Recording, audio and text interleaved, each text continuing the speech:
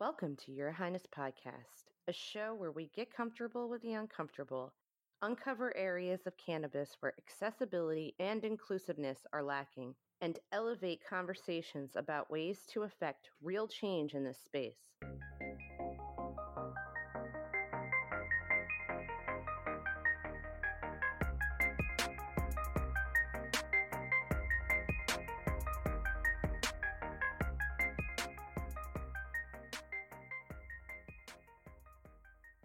You're listening to Your Highness Podcast. I'm your host, Diana Crash, and today I am joined by Dr. Felicia Dawson, cannabis advocate, educator, consultant, holistic gynecologist, and functional medicine practitioner. Is that about it? I know you have more to add to this, right, Dr. Dawson? No, that's pretty good. That's pretty good. So today we are going to be discussing trauma and how it intersects with sexual health. This episode is different from our usual episodes, so we won't be doing our recurring segment that we normally do. And I should warn you that the content will mention sexual health, sexual trauma, and sexual violence. So now, Dr. Felicia, as you know, sexual health is impacted by trauma and PTSD in a multitude of ways. How are some ways trauma impacts sexual health that may not seem obvious? Well, the truth of the matter is, for decades, there's been research in the obstetrical gynecological field that saw a relationship between domestic violence and sexual trauma, and that women who, have been exposed to that tend to have more obstetric and gynecologic complications, diseases, disorders, complications like chronic pelvic pain, like infertility, like, pregnancy-induced hypertension. Everything can impact your female health if you have been a victim of sexual trauma or domestic violence. Right. Or even if it's not sexual trauma, right? Because even having experienced childhood trauma increases your likelihood of all of those things already, right? I mean, like I have chronic pelvic pain and endometriosis, and from everything I've ever read, trauma has something to do with that, even if it wasn't sexual assault or sexual trauma. True. Especially if it's involving your immediate family. Mm-hmm. When you talk about mind-body medicine, I know in a lot of Eastern traditions, they look at the body and spirit as one, and we have these 7 energy centers in our body called chakras, and the pelvis correlates to the second chakra, and that tends to be about creativity and sex and relationships and jobs. So if you're having an issue in any of those areas, it will tend to affect the physical health of that part of the body, actually. Wow. Did you used to incorporate that in your practice, the chakra? Yeah, because being a holistic gynecologist and knowing the relationship between mind and body, whenever someone will come in with a challenge in gynecology or obstetrics, I will tend to say, when did this start happening? And oftentimes it will be tied to an event that has happened in this person's life that they, may or may not have gotten over. Something in their childhood that they're not thinking about, that they just kind of pushed under the rug, and it tends to manifest, especially when they become pregnant, and sometimes when they're getting married, are two big times that I see unresolved emotional issues bubble up. Wow! So when I get people to start looking at that, that is so they tend to have some breakthroughs. Mm-hmm. And that's probably one of the major glaring differences between holistic gynecology and non-holistic, right? Because I've never had that happen in my life, had a gynecologist ask me about anything that happened. or even care if I had to explain any situation. Yeah. So we can take a common thing like vaginitis, recurrent bacterial vaginosis. Typically as a conventionally trained physician, you would just give someone an antibiotic or cream or whatever and send them on their way. But if somebody's coming back constantly with the same thing, is we have to, from a functional medicine holistic standpoint, you're going to say, well, what is making this person vulnerable to this infection? What's going on with them? And so I tend to look at everything from your diet to your emotional, social relationships, what's happened to you in your lifetime. And it 95% of the time it always ties back to something that happened to this person or is happening to this person. It's like it's like your body is the last thing that the universe can use to get your attention that something's wrong, or you need to change how you are looking at something, or you need to change something that you're doing. The body is the most dense thing that will get your attention. So That's absolutely right. I mean, I can speak to that from experience. So, in that vein, for some sexual trauma survivors, a gynecological visit can be horrific, mhm. especially if the practitioner isn't mindful of trauma informed care. Do you have any advice for survivors of sexual trauma when it comes to seeking a new gynecologist? Well, there are sensitive, gentle men or male gynecologists. So I'm not going to throw all men or male gynecologists under the bus, but oftentimes a female uh, gynecologist may have more empathy and compassion, as because they are walking in your shoes somewhat. They have some of similar experiences, but that's not always true. But I would say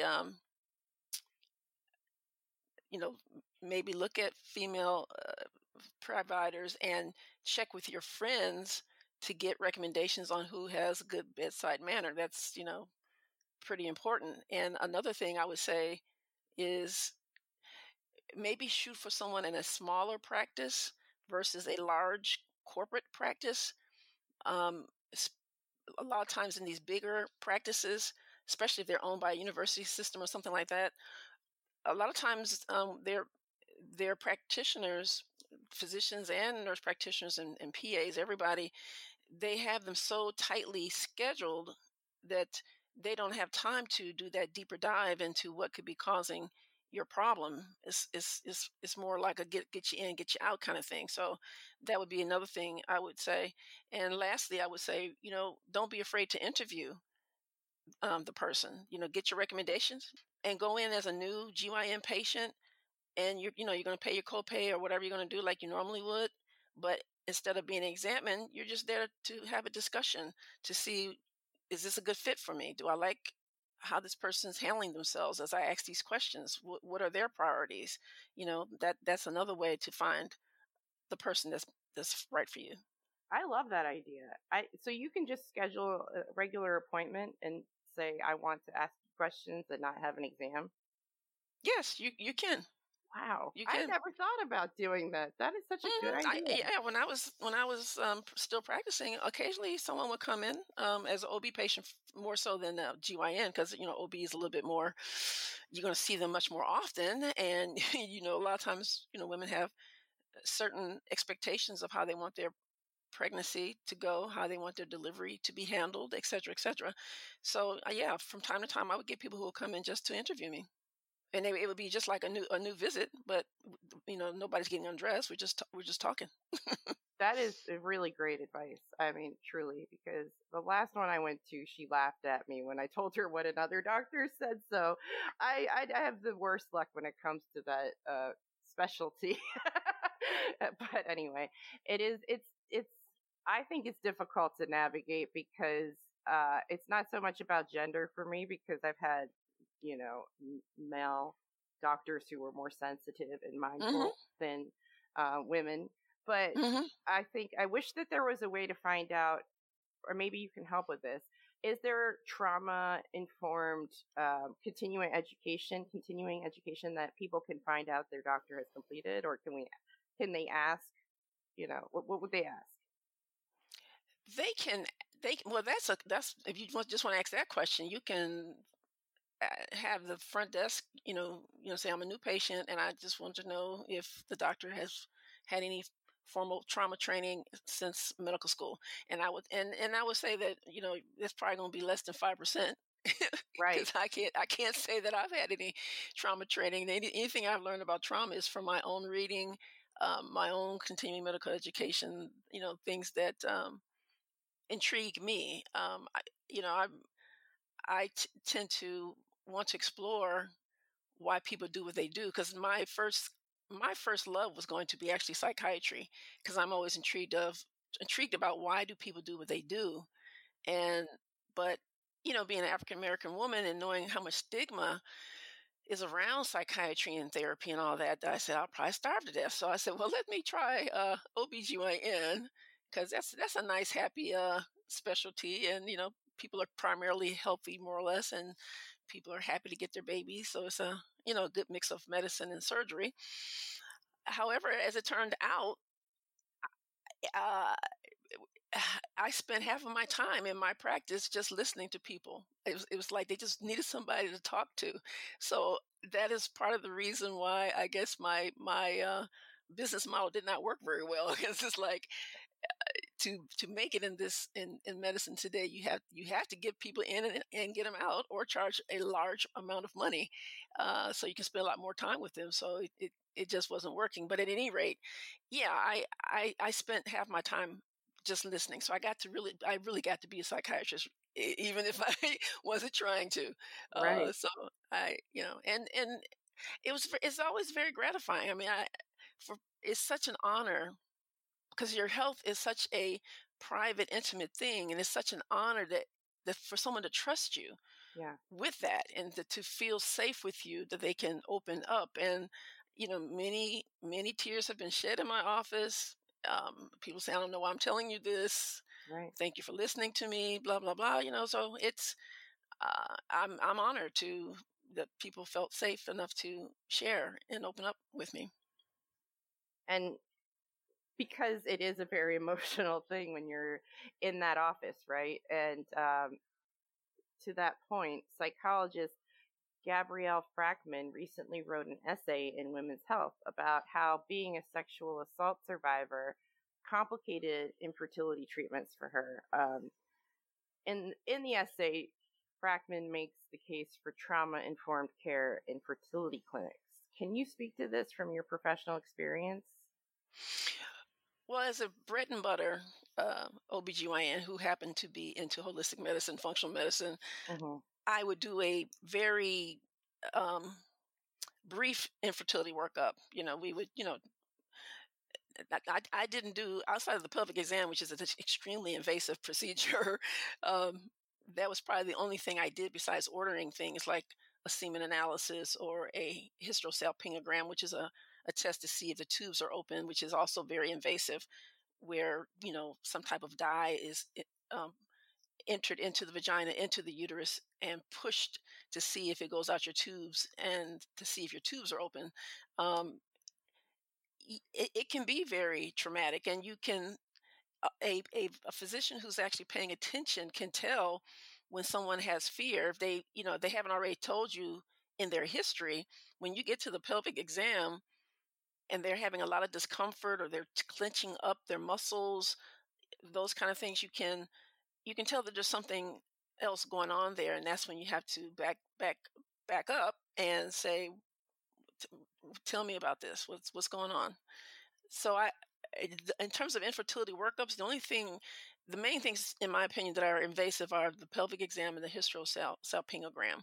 Mm-hmm. But anytime you're, trying to do something with a woman like that, it's you have to be very, very cautious. And I'm so old school that I actually trained on metal speculums, and I used to keep them on a heating pad in my drawers of my exam tables to keep them warm. But I am such a bigger fan of metal speculums because they have screws on them which allow you to open them up with such small degrees, Mm-hmm. or you don't just have these 3 or 4 large loud clicks. I mean, I find having a plastic speculum open up in me frightening sometimes. And even Right. though I've had a full-term baby, pelvic exams are still extremely uncomfortable Oh, yeah. to me. And I wish I wish more people were trained on metal speculums and could use them, because they're so much smaller, take up less space than plastic speculums, which don't give you much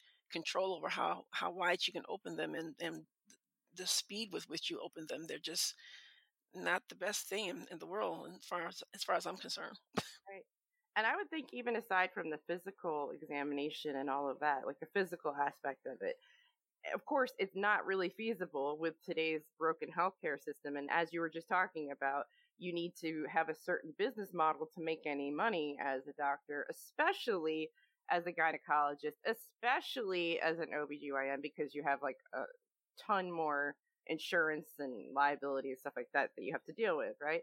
But it would be fantastic if there was a therapist or someone in the room, or in the office, I should say, not in the room, but someone available to address the other things that can occur when you're going through fertility treatments or pregnancy that have to do with like familial trauma and things like that, because I know it brought up a lot of stuff for me when I was pregnant, because I didn't expect to be. And it was like, whoa, a lot of things I hadn't processed yet.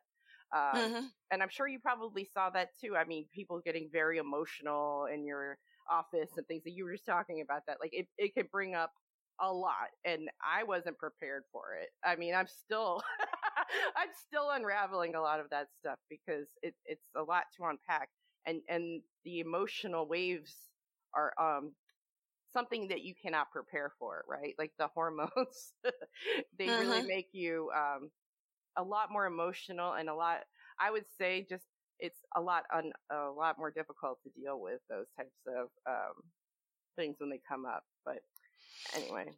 And I oftentimes say it's not so much what happens to us, but how we heal from it. Because we can heal from pretty much anything, but you have to deal with it, or either make a choice of, starting today, I will move forward and drop this load I'm carrying.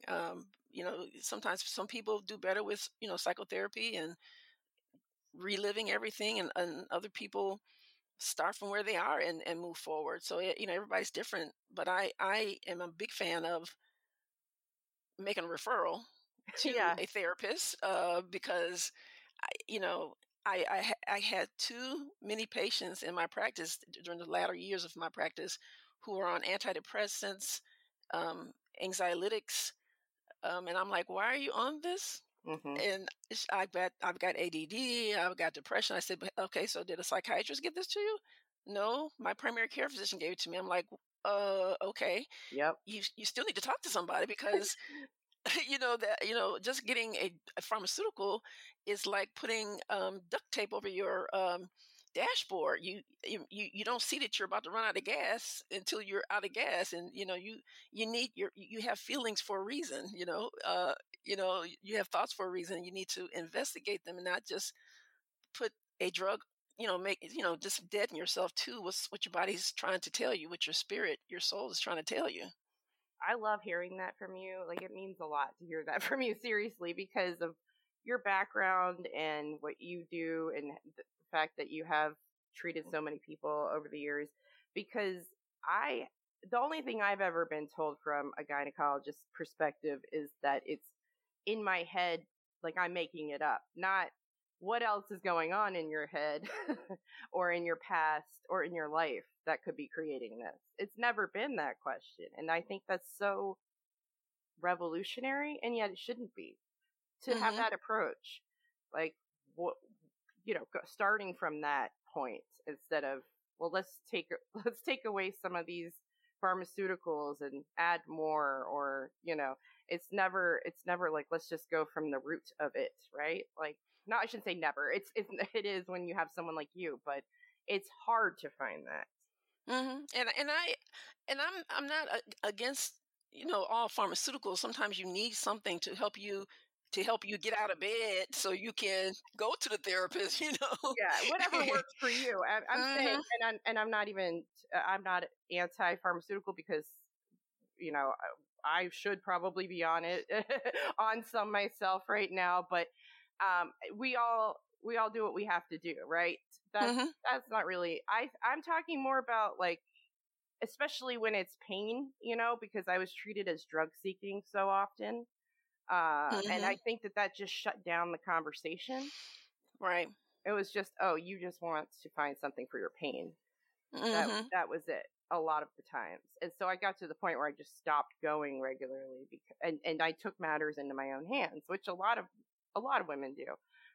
Especially now because we have so much more information available to us because of people like you. And so it is more accessible now to have like your own holistic regimen kind of in your own hands, right?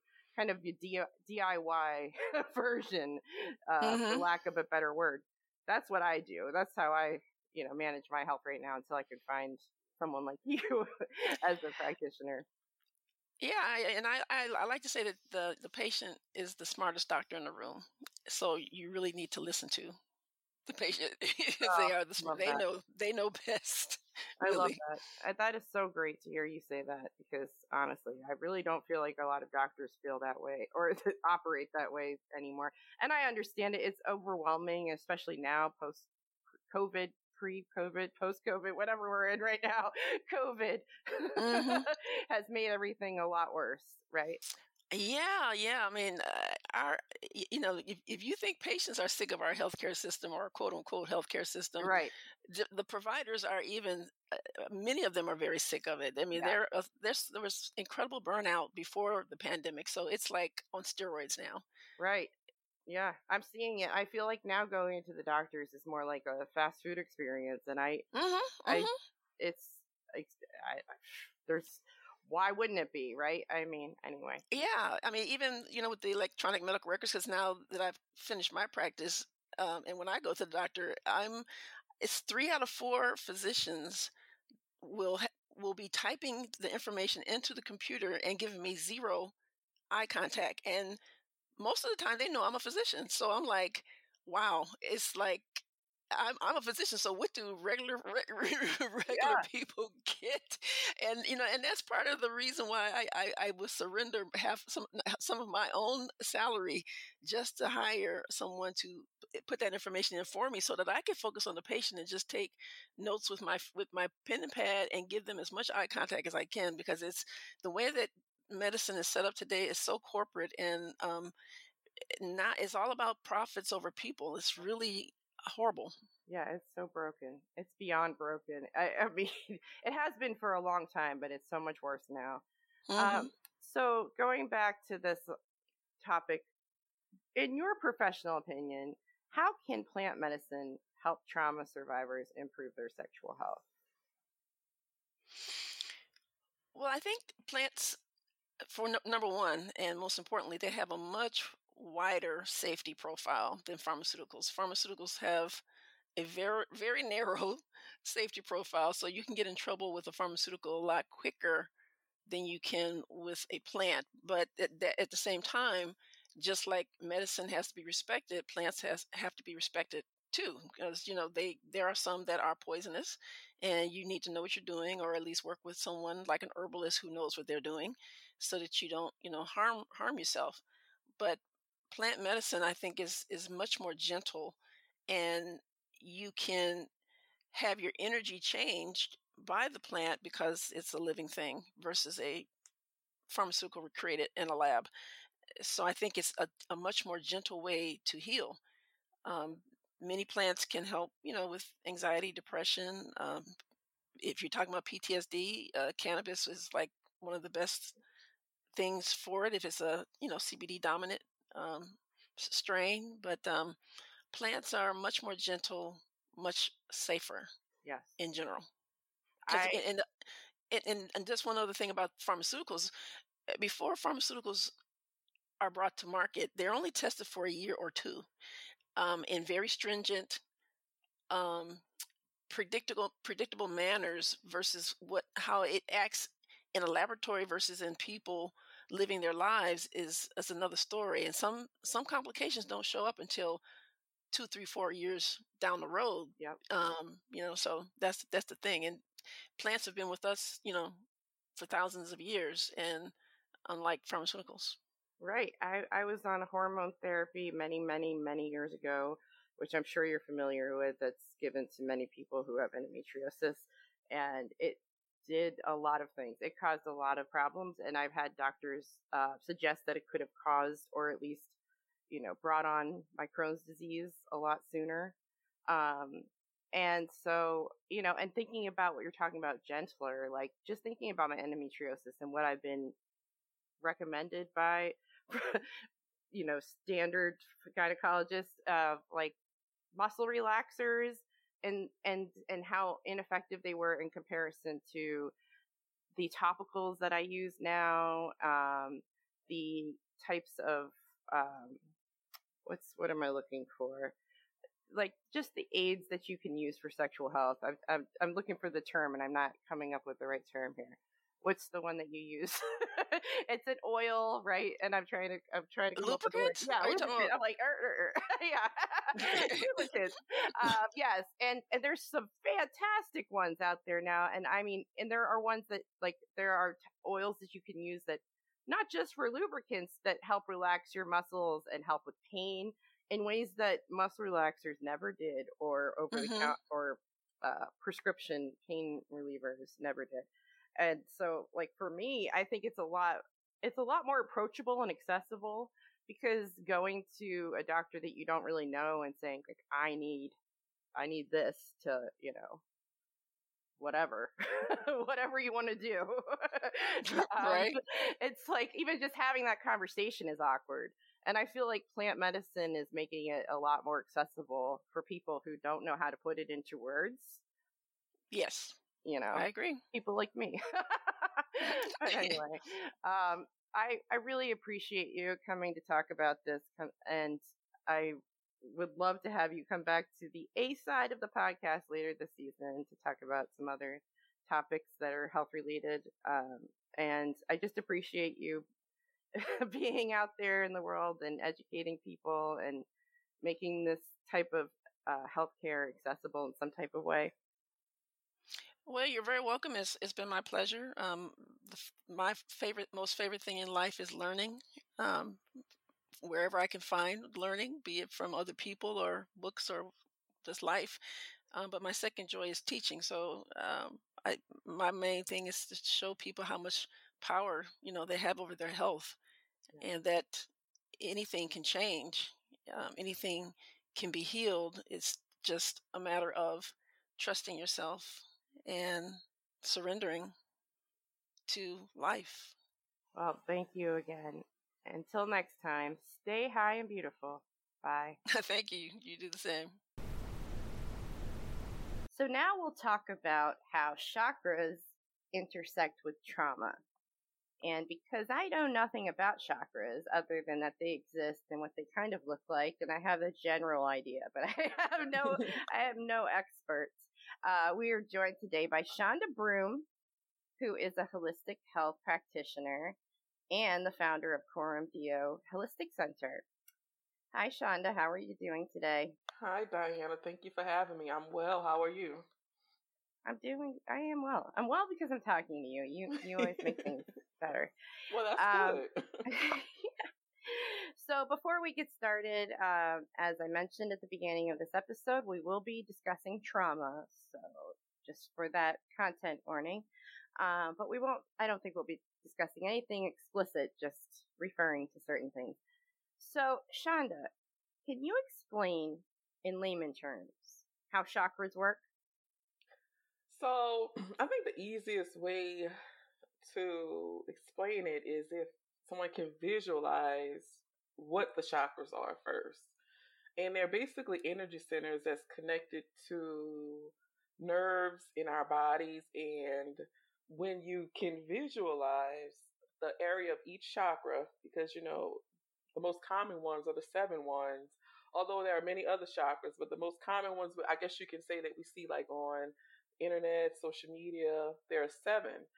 And when you can visualize or you can look at a photo of where they are, then you can kind of start to think of how they work, like the root chakra, having to do with ground, and the sacral chakra, which we're going to go more into, having to do with sexual health, and even as much as the crown chakra, which is the highest chakra, but we can see how that one being over our head, how it does affect like our thinking and different things like that. So to understand how they work is to kind of see where they are in the body.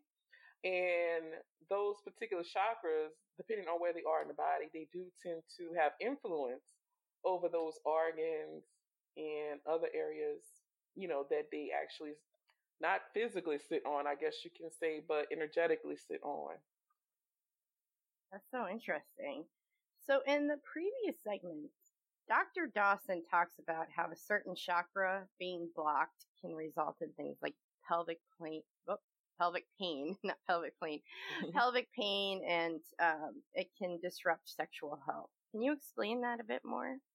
Yeah, so that particular chakra is actually our sacral chakra, and it's considered the second chakra on up, because we have the root and then we have the sacral. And I keep mentioning the root because it's the purpose of me saying that, because it's tied to this chakra, I feel. So the sacral chakra is connected to our creativity, for one, which many people don't realize, but it's also connected to sexual health.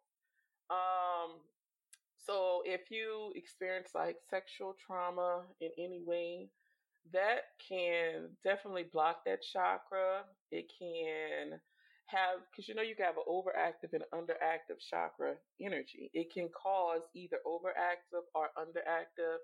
And when I say overactive, I don't want to say this is everyone, okay? Mm-hmm. Because we could talk about the chakras and somebody be like, that's not the case with me.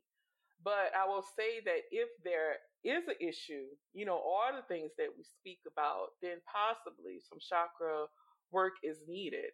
So even like down to like, as women when having like menstrual issues and fertility issues, but the same thing with men, like if they're experiencing fertility issues or, things like that, it can definitely be tied to some type of trauma that they may have experienced in childhood that's unhealed. And because it's energy, and we know like how energy flows and how it can affect us in the physical, like for example, you walk into the room, you're like, the energy isn't right up in this room. So then you feel it in your body, right? It's the same thing with our chakras. When there is an imbalance going on, that energy that is, over that part of our body can start to affect us physically. So that's why we can see, those past experiences, how they do affect, what's going on in that particular area of our body. So that's how the pain could be tied to it. Right. Yeah. That's so wild. So it can show up in things like pelvic pain and maybe sexual. Yes, sexual, like low libido, high libido. Right. Even sometimes, with sexual abuse, people can be over sexualized, right. Or hyperactive, right?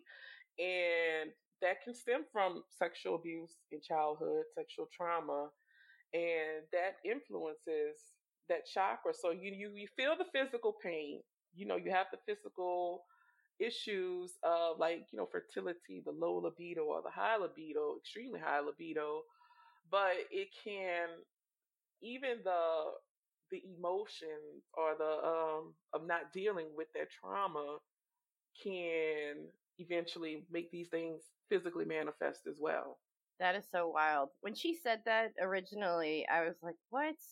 Yeah, it's so deep. It is so deep. And it's like, it's one of those things that I really wish we were taught in school. Like we learned in our ABCs, yeah. Let's understand the chakras. Let's understand our emotions and how our emotions, how energy affects our emotions. And when we don't deal with it, we continue to bury it under the rug or we compartmentalize it in the back of our minds, we may not be directly acknowledging what has happened to us, But not acknowledging that, it can start to affect us physically. And we're like, well, what's going on with my body? Like, I just don't understand. And sometimes we have to go deep down in those memories and go back and try to understand what is going on with us. So would you say that is the best way to work on chakras that have been impacted by trauma? The best way to work on chakras, because there are different things they say, like, like for example, with the sacral chakra, it's represented by the color orange. Mm-hmm. So it's like, eat orange foods, wear orange clothes, wow. Visualize the color orange. So you could do these things. But of course, when we're talking about emotions, we have to go deeper. We have to want to heal that. We have to go back to that trauma, and it can be extremely hard. That's why whenever I tell people, whenever you start working on your chakras, do not be afraid of therapy. Because what happens is when you start to acknowledge something you've buried, it can be very emotional. You can start to relive that trauma. So it's very important, even though, you can eat the food, you can wear the colors, you acknowledge, the healing that needs to take place.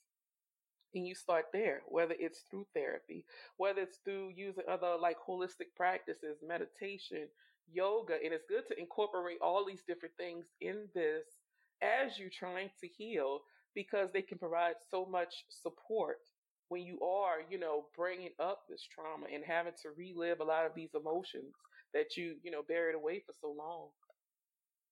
Wow. I know. I'm going through that right now. Because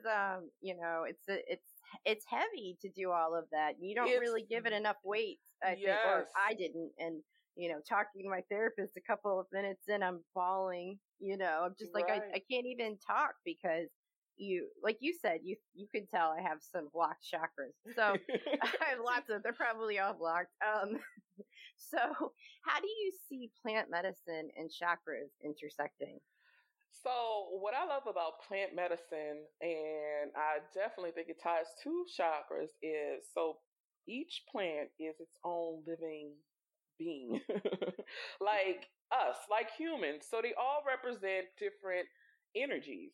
And there are plants, that can help with, rewiring the brain. It can help with healing, even as far as like the fertility issues, because we can heal that trauma or work through that trauma emotionally, but physically, what if I'm still dealing with these type of issues? So I think plant medicine is great. Helps me with fertility. Yeah, I definitely can wow, attest to that's that. awesome. That is awesome. And especially with the sacral chakra, I like to tell women, and I keep saying women, but men need to heal too. But like I guess you could say my clientele, my audience is like majority of women. So I can only speak on what I know when it comes to women. Sure. And I always say, look into a practice called yoni steaming. It is an old ancient practice, and it is beneficial with helping because you're using herbs to actually do this steam. And a certain combination of herbs can help, to magnify that healing. And doing yoni steams can help, like, with your menstrual cycle to, regulate it. It can help with fertility issues. And, I understood plant medicine to an extent when it came to healing. But I have a friend, and she's a therapist, and she actually has like a business specifically focused on like wound healing and chakra healing. And even just through watching her and what she does, it helped me to understand even more so how beneficial plant medicine can be, not just like we're doing yoni steams, even like with the teas we drink, a combination of different herbs and plants, that can help us with our healing as well. So I definitely think that there is a connection. I think that the energy that those plants represent, along with the energy in our bodies that we're trying to heal, can definitely work together, to maximize our healing. So I highly would recommend, looking into plant medicine, different plants, learning the different plants, learning what's good for our wombs as women, what's good for, our menstrual or just womb holders. Yeah, our womb holders, right? people who have a womb. but I not say womb, but not even just, with women, because, I recently found this out that men do steams as well. Okay. Oh, wow. Yeah. Yeah, why not? Yeah, men do steams as well. So plant medicine along with the chakras, and not just your sacral chakra, with every chakra, it's just a process of, understanding chakras, understanding how it works, and then understanding how plant medicine works. And there is so much available too so now. Much. It's so much sprays, yes. And that's what initially turned me onto it all, was a spray that this company Meowchemy made like 5 years ago. I don't think she still sells it, but because it was small batch, and it was a blend of herbs and hemp, CBD, and it was a spray. It was a vagina spray, and it was amazing. Yeah. And I have endometriosis, and so, and probably a bunch of other things that cause issues. And so it really opened up my mind to what is possible. And I think that it's so great because it makes it accessible to people who have experienced trauma, and because it's so difficult to talk to a healthcare provider about trauma and about how it's impacting your sexual health. I mean, it's an uncomfortable situation unless you really trust that person, and that is difficult to find. And so it's great to have people like you in the world, because you're out there providing this information, and you work with people on their chakras. So where can people find you? So they can find me on Facebook at Shonda Broom. I actually, on my YouTube, I have a 7-part series, and it's called Intro to the 7 Chakras. And I have a video on each chakra, and I discuss it more, as well as telling you to look for signs of an overactive chakra, underactive chakra, and ways to work towards healing that chakra, with the different things that you can incorporate. But I always stress, you really have to get to the root of your issues, and that can take a lot of work in itself, because we have to acknowledge, right? And sometimes acknowledge a lot of work it's hard. It's easier that's the just to avoid it. Yeah. When my therapist resigned a few months ago, I was like, maybe I should just not do therapy. And I went a couple of months without it, and I found out how that worked. It didn't work well. And it's like working out. I mean, it's like, if you don't do it consistently every week, after a certain age, it's a real struggle. Yes, yes. And working on stuff is daily work. It's daily work. And it seems like even with the chakras, it's like, once you feel like, okay, I've gotten through this, it's like peeling back the layers of like an onion, I guess you could say. Because then it's something else. It's like the healing, it just goes so deep, Yes. Yeah. Oh, and Instagram as well. The Holistic Gypsy. I could be found there as well. Awesome. And I also do classes, Thank you so much for sharing your knowledge today. You're very welcome. Thanks for listening. You can find us on Instagram at Your Highness Podcast, or on Twitter at Highness Podcast. Be sure to rate us on iTunes and subscribe.